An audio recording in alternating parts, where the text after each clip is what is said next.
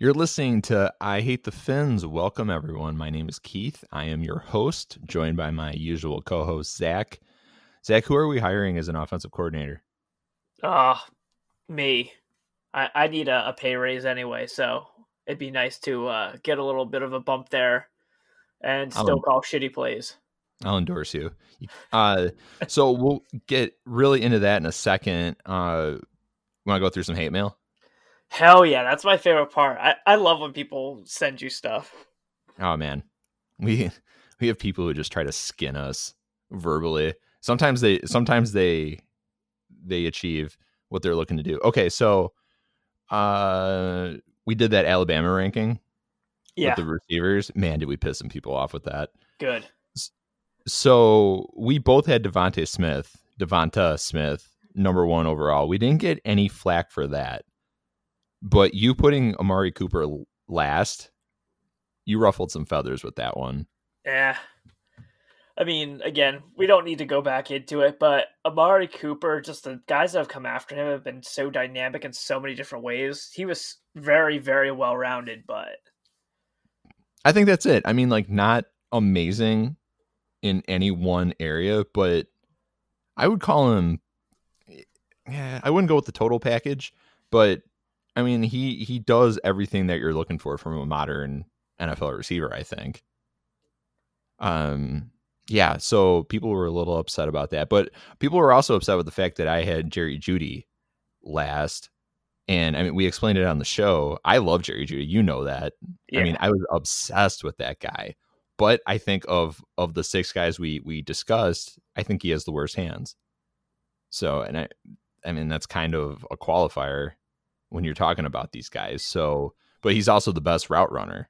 Yeah. So, but I would say that he's already one of the best route runners in the league. I mean, you're not going to find many guys with that natural hesitation, jab step, just the way he's able to fake with his head. I mean, it's a clinic every time. He's really smooth. I mean, he even did it at the combine when he was running routes for the quarterbacks. So he's a lot of fun. I got some shit because I had Ruggs 3rd. I don't know why anyone would have a problem with that. I mean, Henry Ruggs is not a glorified number 2 receiver. I mean, the guy is, you watch the tape at Alabama, the guy is willing to do the dirty work. My only hang up with Henry Ruggs is that he can't stay healthy. Yeah, I mean, he's the closest thing to Deshaun Jackson you're going to get, and people were totally fine with him coming out of Cal, so. Yeah. So, yeah, we upset people with that. And then the whole thing with Jamar Chase. This is great. We got, man, and if you're on social media right now, I've tried to avoid it a little bit, but I can't help it. I get sucked in at one point or another. And you're seeing a divide between some people think Devonta Smith is the best receiver in this class. Some people think it's Jamar Chase. And then it's really weird, the takes. People say Jamar Chase is faster. Devonta Smith is faster. Chase is a better route runner. Smith is a better route runner. And then the big one, Chase was 19 when he had his big season. Smith was 22.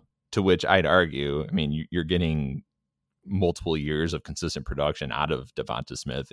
He was producing when he was in the Big Four, when he pretty much had the Beatles in there. And then when Jalen Waddle goes down, he just takes over and it's just him, which I think is something that you'd give him props for. And 22 is not old. I mean, Calvin Ridley was he 24 when he was drafted? He was close, right? Yeah, he was on the old side of 23. I mean, I think to sum this argument up without hitting it all again, it's just like, I think when you have hit it all, when you have 2 players that are just outstandingly good players, and you have a preference for one over the other, like, there are going to be some points where you have to agree to disagree, and that's all it's going to be. So, I mean, like, if you like Chase over Smith, that's fine with me. That's just not my current preference. I love both guys. And I love the idea that the Dolphins are likely to get one of them, but I do like them for different reasons. And I mean, both guys are fluid route runners. I think both guys are going to run in the 4.4s. I think Devonta Smith, much has been discussed regarding his overall long speed. I think his long speed is fine. I don't think you spend that much time behind SEC defenses if you can't run. I just don't see that. So, I mean, I love both guys. I don't see why you have to go Coke or Pepsi on this one. But the reason I brought all this up is we got an email that said, Ja'Marr Chase is great. You guys are assholes. I mean, both are factual. Yeah, those are both true and factual things. So I don't see why there's an issue with that email. Yeah, I love it.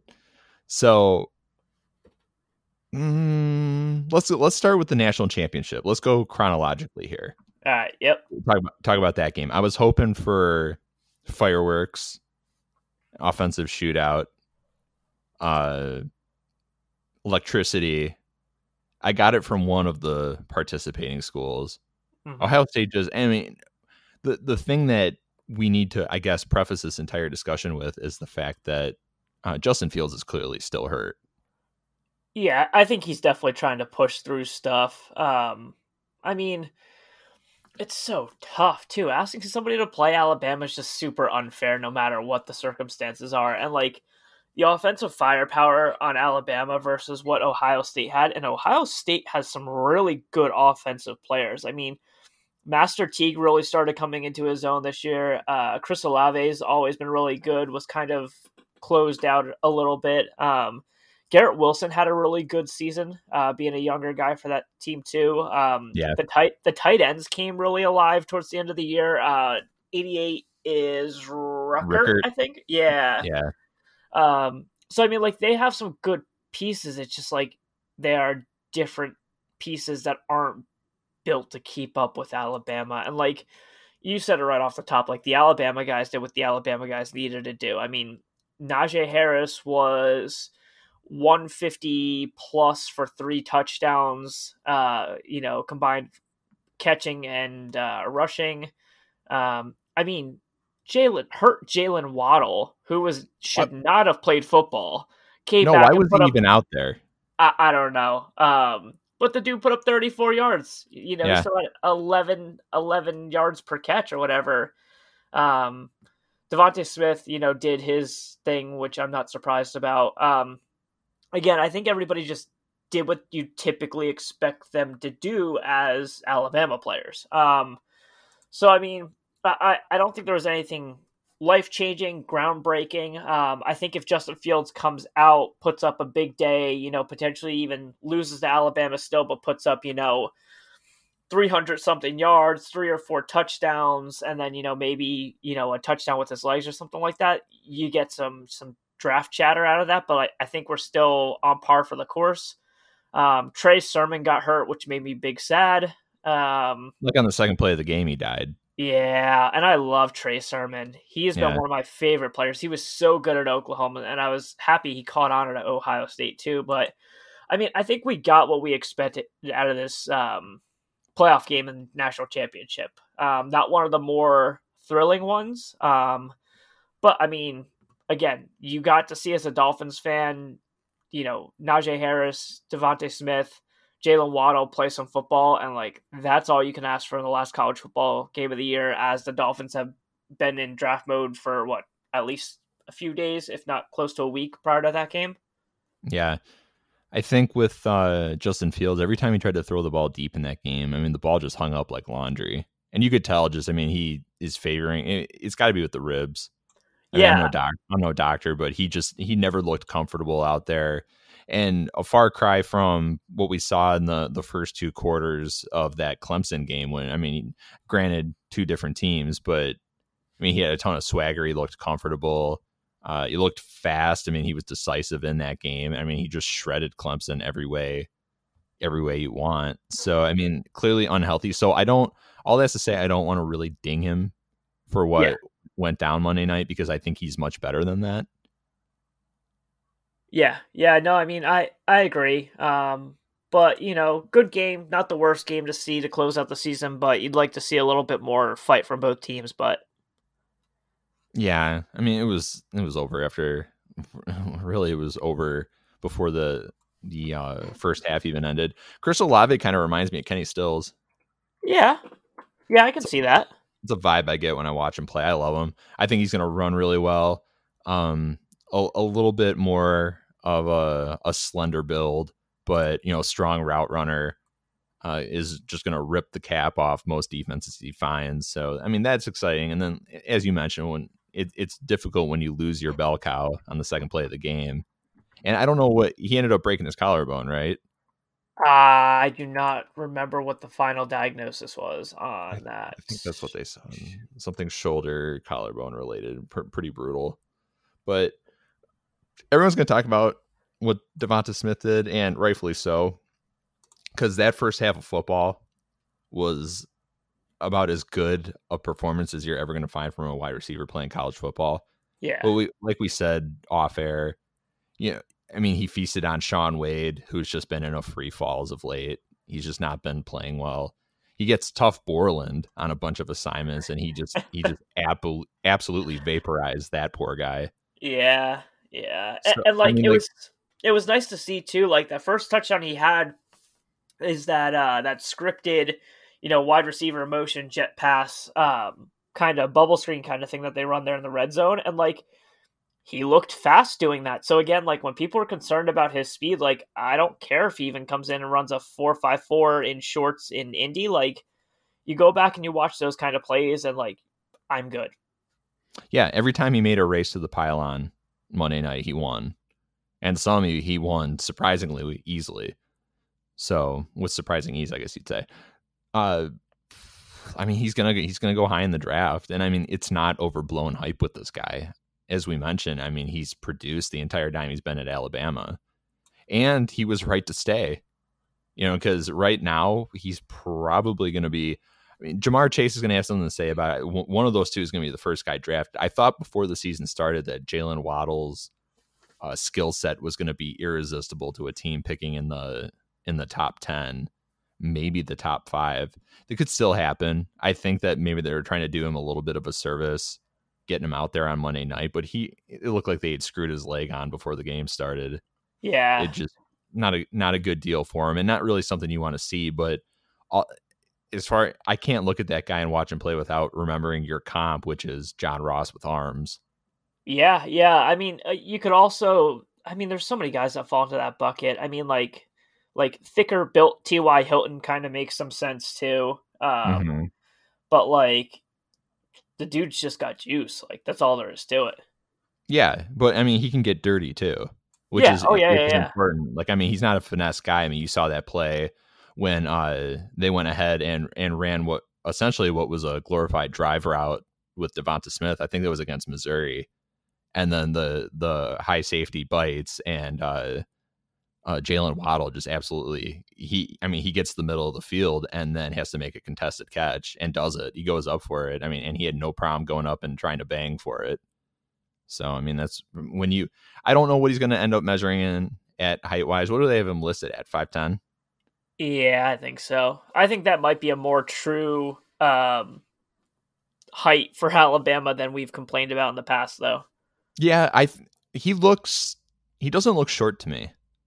I figured Alabama is always 1 to 2 inches shorter, depending on who you're talking about. We always bitch about the whole like Drake Kirkpatrick thing, but I think you're right. I think he might be actually a legit 5'10", which, I mean, when you're talking about the combination of power and speed that he has, if he comes in at 5'9", I don't care. I thought he would come in at maybe before the season. I was like, this guy could be 5'8" for all we know. I mean, with these misinformation merchants at Alabama, but like Ruggs listed at 6 foot, 5'11". Judy was listed at 6'1", and he actually was 6'1". So props to them for not lying there. We'll see with Devonta Smith too. Yeah. But I mean, he looks tall. So I think he might actually be a legit 6'1". I'm curious to see his arm length, but there are times where he looks like an absolute condor. Yeah, his arm, his fingertips are like well past his knees half the time you look at him. Yeah, so curious to see what happens there. Let's finish off this discussion because you mentioned Najee Harris, who really put the full skill set on display. That, I mean, you had Ohio State plenty of chances to drop him behind the line of scrimmage, and Najee Harris was just not having it. Took multiple guys to get him down. caught the ball well, which is, I think, going to be a big perk. When people are talking about Najee Harris being an early draft pick in terms of the first round, I think you have to really pay attention to the fact that, I mean, he's an outstanding running back, but he improves your passing game too. Yeah, and I mean, like, you know, we can have that first round running back value conversation all day long, but like, we don't need to do that. Yeah. But like, I think between Najee Harris and ETN, like, I feel much better about taking one of those two as a first round back than any of the guys that they were tossing around last year. And I liked DeAndre Swift a good amount last year, but these guys are much different contributors in an all around sense and stuff. But no, I mean, like, it's good to see Najee do his thing. And then he had that presser at the end where somebody was like, hey man, like, you made it look easy out there. Like, you know, how was that experience? And he's like, easy. Like, these are all 5-star dudes blowing me up every chance they get. Like, there's nothing easy about that. Like, it's not a walk through the park like you guys make it sound. Yeah, that was when they asked him how he was able to do Ohio State so effortlessly. I love his pressers. Yeah.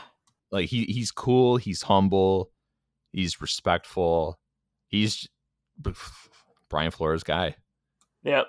You know, so I can see those two becoming fast friends, and frankly, I hope that does happen. Yeah, he's got the look of a bell cow. I've heard some people question his long speed. Looks fine to me. I think that, but what he brings to you in terms of passing game value, I love, because he kicks ass in the passing game. And I mean, he's the epitome of a 3-down back, because in pass pro, he's an absolute bulldozer too. So that's exciting stuff. All right, let's move it. We brought up the offensive coordinator talk, and we were joking in the beginning, but we need to have that discussion now, because they sent Chan Gailey walking. He technically resigned the day after they said that he was staying on. Nothing shady about that. So right now we're seeing they put out the list yesterday, some interesting names on there, and a lot of the guys we expected. I think I don't want to speak for you, but I feel like we've talked about a lot of these dudes. I wasn't expecting Tony Elliott from Clemson. No, frankly, neither was I.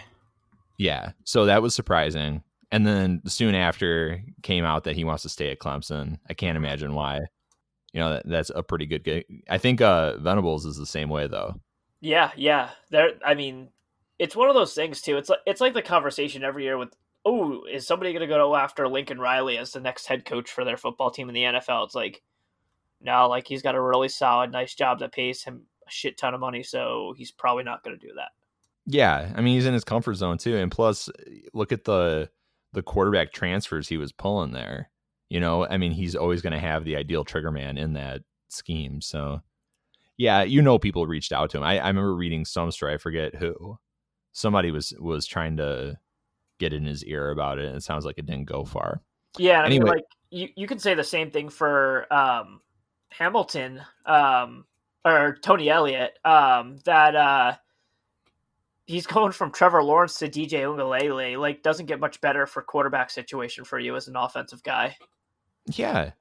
I mean, you think about what Clemson, I mean, you had the brief bridge with Kelly Bryant, but to essentially go from Deshaun Watson to Trevor Lawrence, and I mean, now you're moving on to the next phase. I mean, like, that is I don't think you can ask for more in terms of who is your starting quarterback in college football. All right. So some of the names on there, George Godsey, obviously. I think in terms of the in-house candidate, he's got to be the favorite. Mm-hmm. Studesville. Yep. Yeah. On there. All right. And then the outside names, we mentioned Elliott. I expected to see Pep Hamilton on there. He is. Mm-hmm. And then Mike McDaniel. Yeah. Which we were in that thread yesterday, and we were talking about that. We can go over some of these guys. Oh, and Matt Canada. Yep. Mention him too. So we can break down what you kind of expect to see with some of these guys. First off, though, in terms of the in-house candidate, would you go Gotze? I like Gotze. He's got background as an offensive coordinator. Where was he offensive coordinator? I want to say Houston. But whatever, it doesn't matter where it was. But he has offensive coordinator experience in the NFL, which is good. I think that is what he has over Stootsville. I think Stootsville has done an excellent job with the Dolphins running backs all these years. But outside of that, like, what do you got for me? But Gotze, I mean, technically was the tight ends coach this year. Got switched to quarterback coach after the COVID issue with the Dolphins this year. And he closed out the year that way. Has built a really good relationship with Tua. So I think if you want to keep things in-house, and he seems that he has more invested in Tua than Chan Gailey might have had, I think that would definitely make sense. Has the experience, has the investment, makes sense. Yeah. Chan Gailey was there for Ryan Fitzpatrick. I don't think that it's a stretch to suggest that. Because, I mean, Tua, maybe they thought they were going to draft him if he were to appear in the 2020 draft, but I don't think it was an ideal fit. I think that they absolutely committed to Tua, and they might have liked what Chan Gailey brought to the table in terms of some of his play calling, but when you look at where he was with Tua, it wasn't a great fit, and it was not going to be a great fit, and we'll get more into that. In terms of the outside coordinators, who do you like the most? I really like Mike McDaniel. Mike McDaniel has done a lot of good work there, and has built a running game and a running back room for the 49ers that have, you could argue, been the leaning point for the 49ers up to this point. They weren't very much, they were a very defense and run game heavy when they went to the Super Bowl, or made that run there. And that's kind of what the Dolphins are looking to do. As much as all of the Dolphins fans probably want the Dolphins to be a 45 points a game, sling it around the yard, like, I don't really think that's what they're looking to do. And I mean, you saw it this year, even with the limited options and stuff like that. Like, they are willing to go into football games, get into a fist fight, and win in sometimes unconditional ways, and lean on the back of their defense, their special teams, and what offensive firepower they have when they need to. So I think Mike McDaniel's really interesting based on what the Dolphins want to do. I think there's a chance that they won't even get a crack at him because he may end up with Salah in New York now as the head coach of the Jets. So I don't know if he'll get a crack at that. They've been in a lot of communication so far with Pep Hamilton, which is nice. I think I probably feel the best about Pep Hamilton. I mean, he started off at, I think he started as the quarterback coach in the late 90s at Howard. And then he, I think he was with the Jets for a while as quarterback and wide receiver coach. Then I think he did a year with the 49ers in there, that 2006 maybe. And then he was there for the second year of the Rex Grossman Bears nonsense too. Yeah, 2007. Yeah. Chicago. Yeah. And then from there, he transitioned to go work with Andrew Luck at Stanford, which went well. And what's really interesting about that one specifically, and my Jets buddy, give him a shout out today, which I typically do on these shows. We were having a conversation last week when the Jets started looking for a coach that when Harbaugh signed back to Michigan, he was super happy because he doesn't like Harbaugh anymore after saying, he loved both of them for so long. Maybe not loved. He respected the style of coaching that they produced. But then, you kind of go back and look at, okay, where did the quarterback production come from with, which one is that, Jim Harbaugh? Jim. At Stanford? Yeah. So, at Stanford, was the production that Stanford had because he had an actual generational quarterback talent, and potentially a good coach like Pep Hamilton. What about when he went to the 49ers? Did he have, for that Super Bowl run, did he do the work to make that quarterback situation good? Or like, was Colin Kaepernick exactly what they needed and was a solid quarterback at that point? And then you go to Michigan and like, yeah, I mean, they haven't had anybody that's really been super outstanding as quarterback wise, but I mean, like, they've had dudes that come in that should be at least serviceable enough to get you top 15, top 10 standing as the University of Michigan football team. So that's the interesting thing with Pep Hamilton with his Stanford stop. From there, he went to be the offense coordinator with Luck at Indy, which worked out pretty well to get his career started.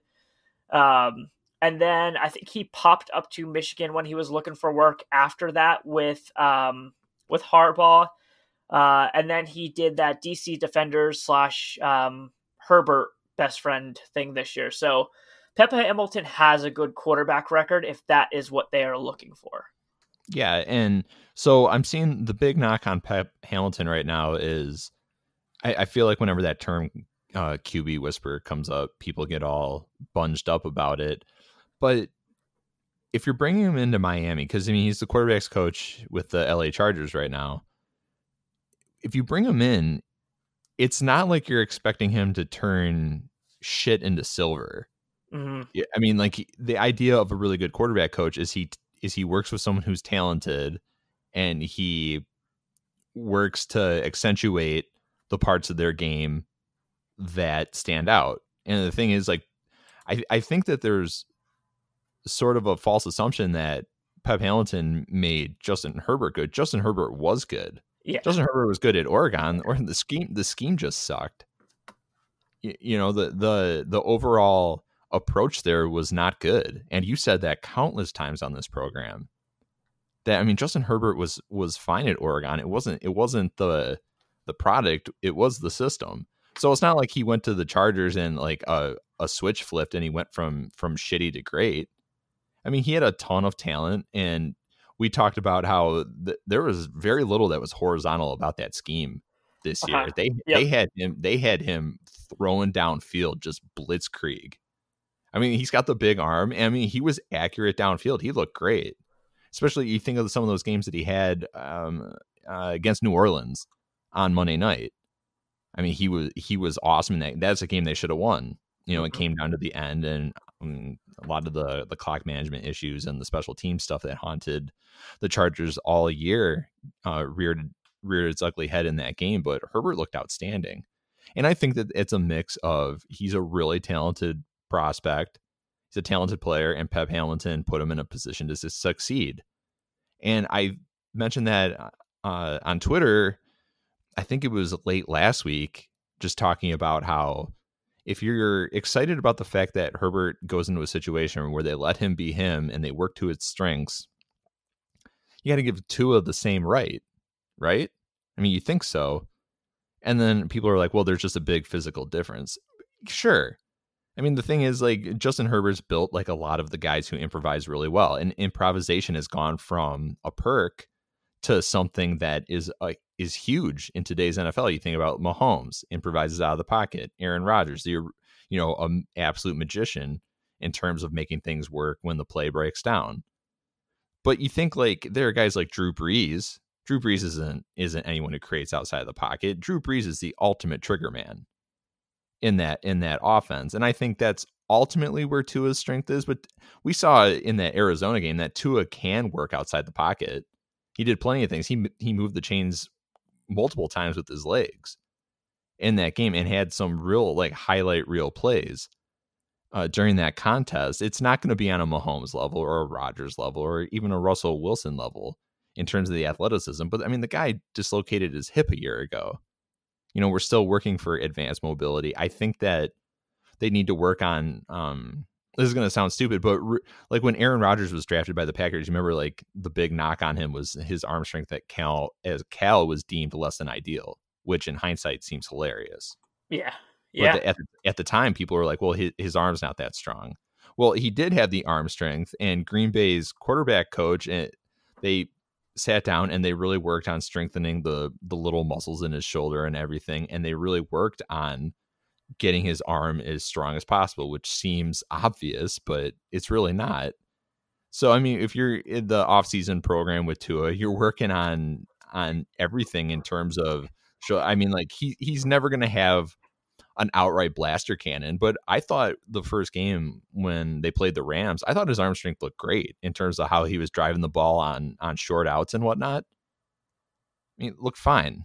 I mean, that guy was really putting it in there, so much so that it looked like the receivers were having a horrible time handling or corralling the football. But anyway, that was a long rant, but I think that if you're against Pep Hamilton because you think that we need to bring him in because Tua has absolutely no talent and he's gonna turn the pumpkin into a carriage, that's not the case. And you're probably going to hate the idea. But if you love the thought that Pep Hamilton is going to see everything that Tua did, we talked about the four verts at Alabama, putting him in that kind of offense where, I mean, like the guy is incredibly advanced in terms of being able to get through his progressions. And I still think I saw some people ding him on anticipation this year, but I think that there's plenty of that there. So I don't know, but Pep, I'm cool with. I saw some people weren't feeling it, but I love the idea of bringing him in and getting the most out of Tua. Yeah, and then the last one we need to talk about is Matt Canada, which he's had a really odd career. And like for the most part, if you go back and look at what he's done especially in the college ranks, he's really made more chicken shit into like halfway decent chicken salad. He usually takes offenses that are, in the hundreds ranking up into like the 60s or maybe the 40s, which is pretty good, but at the same time, not super great. And the question, the big weird question, I mean, this is just a question that I would ask somebody interviewing for any job is like his career since 2016 has been University of Pitt 2016 offensive coordinator, LSU 2017 offensive coordinator, Maryland 2018 offensive coordinator, nothing 2019, 2020 with the Steelers. So like it's been every year he's been bumping around, and like some of that's due to coaching staff changes and so on and so forth. But like, if a coaching staff is getting changed, like probably has something to do with your coaching ability. So I don't foresee Matt Canada being the choice. He could be. He wouldn't be a terrible choice, but at the same time, he just doesn't move the needle for you, honestly. Yeah, he's been the coaching equivalent of the Travelocity gnome. Yeah. And, I mean, there's a lot I like about his scheme. I think he dresses things up really well. I mean, you're seeing the operative word when people describe what Matt Canada does is motion. He motions the shit out of everything. And, I mean, he's able to create a lot of deception. I mean, a lot of the stuff looks the same. A lot of stuff looks different. He, in terms of being able to disguise what he's trying to do, he does it very well. So I like him. But I agree that it's a little weird. I mean, just not really a long-standing presence anywhere. So. Yeah, for sure. All right. Let's see here. You're not really watching any of their games, so no, that's the problem. Once the Dolphins are done, I dip out. It's over. Season's over. Draft mode. Moving on. I feel you. All right. I'm just going through the list. I mean, we pretty much covered everything. One thing I do want to mention when we were talking about McDaniel, I'll get your take on this, because the thing I love about him, I'm all about the big passing game. I think it's great, but the thing I love about Kyle Shanahan's offense is you have that balance.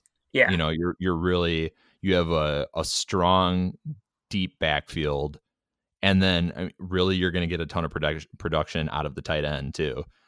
So, and in that role too, I think they're going to expect their guy. It's not a completely flexed out position from what I've seen. They like guys who can do some inline work too, which brings up this point.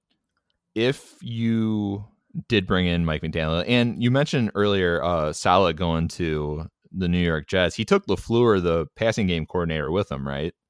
Oh, maybe he did. I did not Yeah. see that. Yeah, he took LaFleur with him. But I mean, I think the danger there then is I worry that McDaniel just becomes the OC. That would make sense.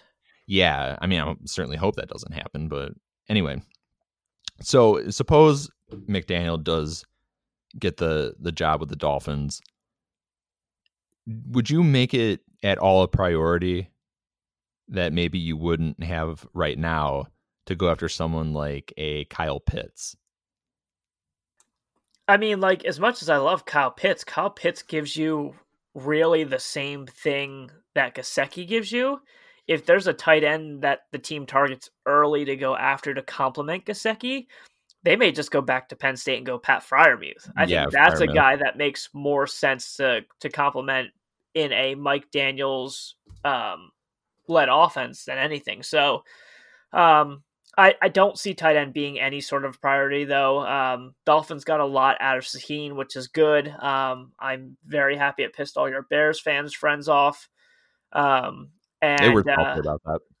And Smythe looked really good when he had his opportunities this year too. Like he proved that, like, throw him the ball, like it's okay to do that. I think it's the one thing that surprised me about Kyle Pitts' game. I think he's a much better blocker than people realize. Yeah. So yeah. I mean, there are some examples where, I mean, like he can definitely take on some beef and hold up. And all that's to say that I think the reason I mentioned him is that great mix of, if you want to go ahead and throw him in that F-type role, totally cool. But he's not some guy who has to stay out there. So, and I mean, like we talked before, I mean, when you get these matchup advantages with these dudes who are 6'6", and Kyle Pitts is going to come in around there, who run like wide receivers, then, I mean, are you really worried about the inline thing? You know, if he can't really cut it there. But I think if he can, then that just adds one more dynamic to an offense that's going to want to get more balanced on the ground anyway. Yep. Yeah, for sure. The one thing that we probably do need to talk about, we haven't done a show since it started rumbling around. And as much as we may not want to do this or stir up the pot any at all, I guess we should probably talk about the Deshaun Watson thing, just to put it out there to say we've talked about it. Mm-hmm. I hate using the word, but if you want to talk about elite quarterbacks in the NFL, he's there. I mean, like, he checks all the boxes. I mean, absolute leader. I think it's funny that he was listed as the guy with the lowest throw velocity at the 2017 Combine, because, I mean, like, he's got a blaster cannon, throws really well, creates outside the pocket, student of the game. It just seems like a good dude. This whole situation is absolutely out of hand right now, but at the same time seems like you could see it coming, because the McNairs have just struggled to hit the right notes with this roster. And then, so what is the big hold up, or the big hang up here, is he wants Eric Bieniemy as the head coach. I don't even know if it's specifically he wants somebody specifically. I think he just I think the conversation that happened with him when the transition of leadership occurred is that, hey, Deshaun, like, you're our guy. Like, we want you to know that. Like, and I think he said that, well, when the coaching hire happens, like, I want to be involved in the GM coaching hire, because, like, I don't want to waste my time here. So, like, let's be on the same page with that. And I think they said, yep, okay, that sounds good. And then McNair just went and, courted and hired the GM that they've wanted forever. And so I think Watson's just pissed because there was an agreement made and they said, you're our guy. We respect you. Like, we want you to be part of this process that you want to be part of. And it just didn't happen, which would piss anybody off. It gets weirder than that, though, because then they hire a firm to identify ideal GM candidates, and then they completely ignored the findings.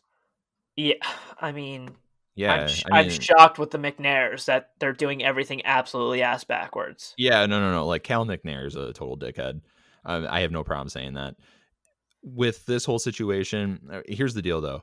Why in the hell would you say yes to him having input I get that he's Deshaun Watson. He's your franchise and everything. But I feel like a better way to handle that is to bring in a GM, find a GM who works well with him. Yeah. But promising that just sounds like it's going to blow up in your face. But if you are going to promise that, then, I mean, you got to deliver.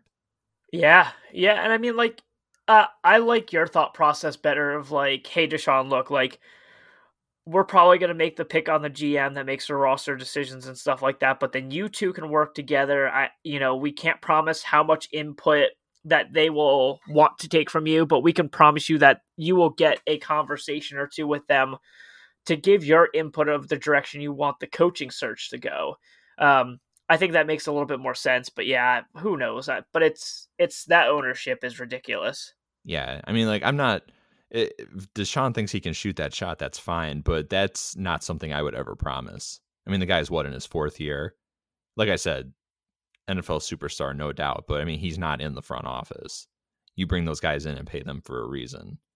I mean, unless you want to make Deshaun Watson the quarterback / general manager, which, I mean, like they've been into creating these slash roles, like the head coach / GM. That worked out really well for them. So yeah. like, so I mean, with all this said, the reason we bring it up, and most people have already seen it, is that they've mentioned that if Deshaun Watson goes out, he's potentially even mentioned that Miami would be a potential destination that he'd be excited to go to.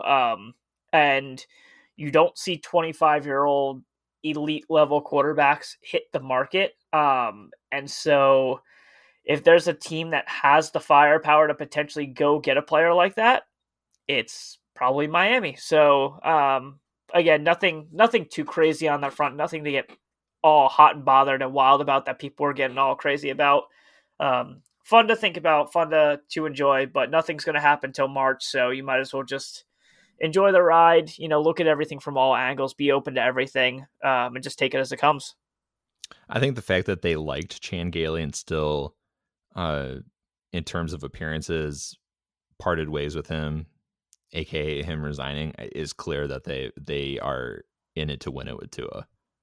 And why wouldn't you be? I mean, you can talk about the overall result. Yeah, I mean, like, he had a shitty last couple of games there. I mean, like, he was not good against the Raiders, and then, I mean, against Buffalo, he was completely lost. But I saw a lot during the year to say, like, yeah, he's absolutely a guy who can be your franchise quarterback. There are going to be warts early on. It would be really weird if he came in and just won everything right off the bat. That's not really how it works. I mean, would it have been great to see him go in there and just absolutely mow down Buffalo? Sure. But we talked about before that game, who are the receivers that are going to help him make that happen? Me. Yeah. They called me that morning and said, hey, can you dress for the game? I said, ooh, probably not. I'm probably not making a trip all the way up to Buffalo. Thanks for asking, guys. Well, shame on you for not being there for them. That's the thing, though. I mean, you talk about, like, it'd be great to see him throw for 400 plus yards, but I don't know the receivers who are going to go ahead and help deliver on that. And honestly, more or less, I'm okay with blowing up this receiver group. And I mean, you can keep key pieces. I think Bowden is a keeper for sure. We talked about who you like as a free. I think they're going to bring in at least one free agent. Mm-hmm. Just depends on who. Like, I think Samuel's going to get way overpaid on the market. I love his skill set. Yeah. I loved his skill set when he was at Ohio State, but he's going to get overpaid. Ideally, I would love Chris Godwin, because as much as I despise Penn State, I couldn't get enough of that guy when he was there. You think about that Rose Bowl when, like, he just essentially took over before Sam Darnold pulled that game out. Yeah, I mean, there are some guys out there. I've thought about the fact that, if X really wants $11 billion, you're talking about how a lot of people think that with the season he had, he's going to want buku bucks really to put him over the top, because, I mean, like, he's no longer even close to being the highest paid corner in the league. Yeah. I mean, if it gets out of hand, would you use him to pry loose a premier receiver on another roster? I mean, is that an option? Who knows? Yeah, I mean, you could play that around. I don't think. I think while X may want to be the top paid guy, I think I would hope to think that he's realizes that being a top 10 any position paid player in the NFL is pretty nice in life. But I mean, you'll see where it goes from there. One wide receiver free agent that I think could get some interest is Demarcus Robinson too. Yeah. Because he's like in the same position that Albert Wilson was coming out of Kansas City as well. It's just like too many cooks in the kitchen, but when he got the ball, like he made the most of it. So I could see him being a guy that also fits that threshold of, we'll pay you 6-7.5 a year for 2 years to come in. You can try to earn a spot and we'll go from there. Yeah, he's sturdy for sure. Yeah. I like him. And then I think that you're going to bring in a free agent. Like I said, in terms of this current wide receiver room, I'm not thrilled about it. I do think that Bowden is someone who brings a lot of juice and flexibility to it, which is going to be interesting. But I think that you're talking about, I think you're going to draft a guy early, and then I think you're probably going to bring in another guy later. That's what I would do at least. And it's granted, it's a tough position to draft and expect much from right off the bat, but I think that's why Smith and Chase are regarded at the level that they are, because I think that they're going to hit quicker than later. And some people will point to Justin Jefferson's season with Minnesota. I think that was an ideal place for Justin Jefferson to go. I mean, he gets to play next to a consummate professional in Adam Thielen, who's a shredder in his own right. And I mean, like, he filled that Diggs role and then some. I mean, like, that's a nice balanced attack. He wasn't asked to be the guy, and he ended up being one of the guys anyway. I mean, like, he was awesome.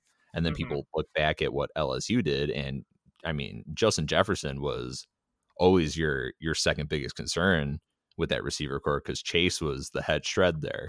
Yep. So, I mean, like, is that how how things will translate at the NFL level? I mean, no. I mean, like, Chase could end up not having nearly the impact that Justin Jefferson had right off the bat. I mean, it's really difficult to tell these things. But in this kind of balanced attack that we have, I like our chances. So yeah. No, I mean, I think you're right on with probably bringing in a free agent person. I really doubt Albert Wilson or maybe Allen Hurns comes back, but I think they're moving on from those guys. So you need another veteran guy to kind of shore things up. I think Jakeem's probably run his course while he had a solid season as a punt returner, like, not going to, pay the bills for what the Dolphins need to do. So I just wouldn't be shocked to see them bring in a free agent. Like you said, I think it's going to be a lower and or mid-level free agent on a prove it kind of deal. Like a Marvin Jones. Yes, exactly. Like, don't expect them to go out there and drop, $12 to $16 million on, I'm not even going to put Allen Robinson in that bucket because he's going to make closer to like 20. But I mean, like, don't expect them to go out there and pay that to Curtis Samuel or Juju or like any of those guys. Like, the Dolphins just aren't looking for that with what they're trying to invest in. So again, probably take a guy early in the draft, probably draft one on the back end for the hell of it. Malcolm Perry did a nice job this year too. Again, a little bit of a too many cooks in the kitchen situation with Malcolm Perry and Bowden. But I don't think the plan was to have Bowden on the Dolphins this year. So when you get those opportunities, you take those opportunities. But yeah, I think we're on the same page with how we're looking at wide receivers moving forward. Is it going to be funny when we talked about all the offensive coordinator stuff and they just end up hiring Gotze? Or I should say promoting him. Excuse me. which is nice. I mean, I don't want to say consistency is always great. I think it brings some level of consistency. But at the same time, it's one of those things where I think he may be willing to do other things. Like, he is not Chan Gailey, so he's not going to do things exactly the same. And I think if they make the hire, he's going to have to prove to them in the interview process that I am my own guy and I'm going to carve my own way with Tua in mind as who we're going to carve it out with. Yeah. All right. 50 minutes. Not bad. Thanks to everyone for tuning in. Enjoy the games this weekend. And we'll be back next week. We'll probably have much more. Well, we might have an offensive coordinator by then, so that'll be something to talk about. In the meantime, my name is Keith. For Zach, thank you for joining us, and we'll talk to you soon.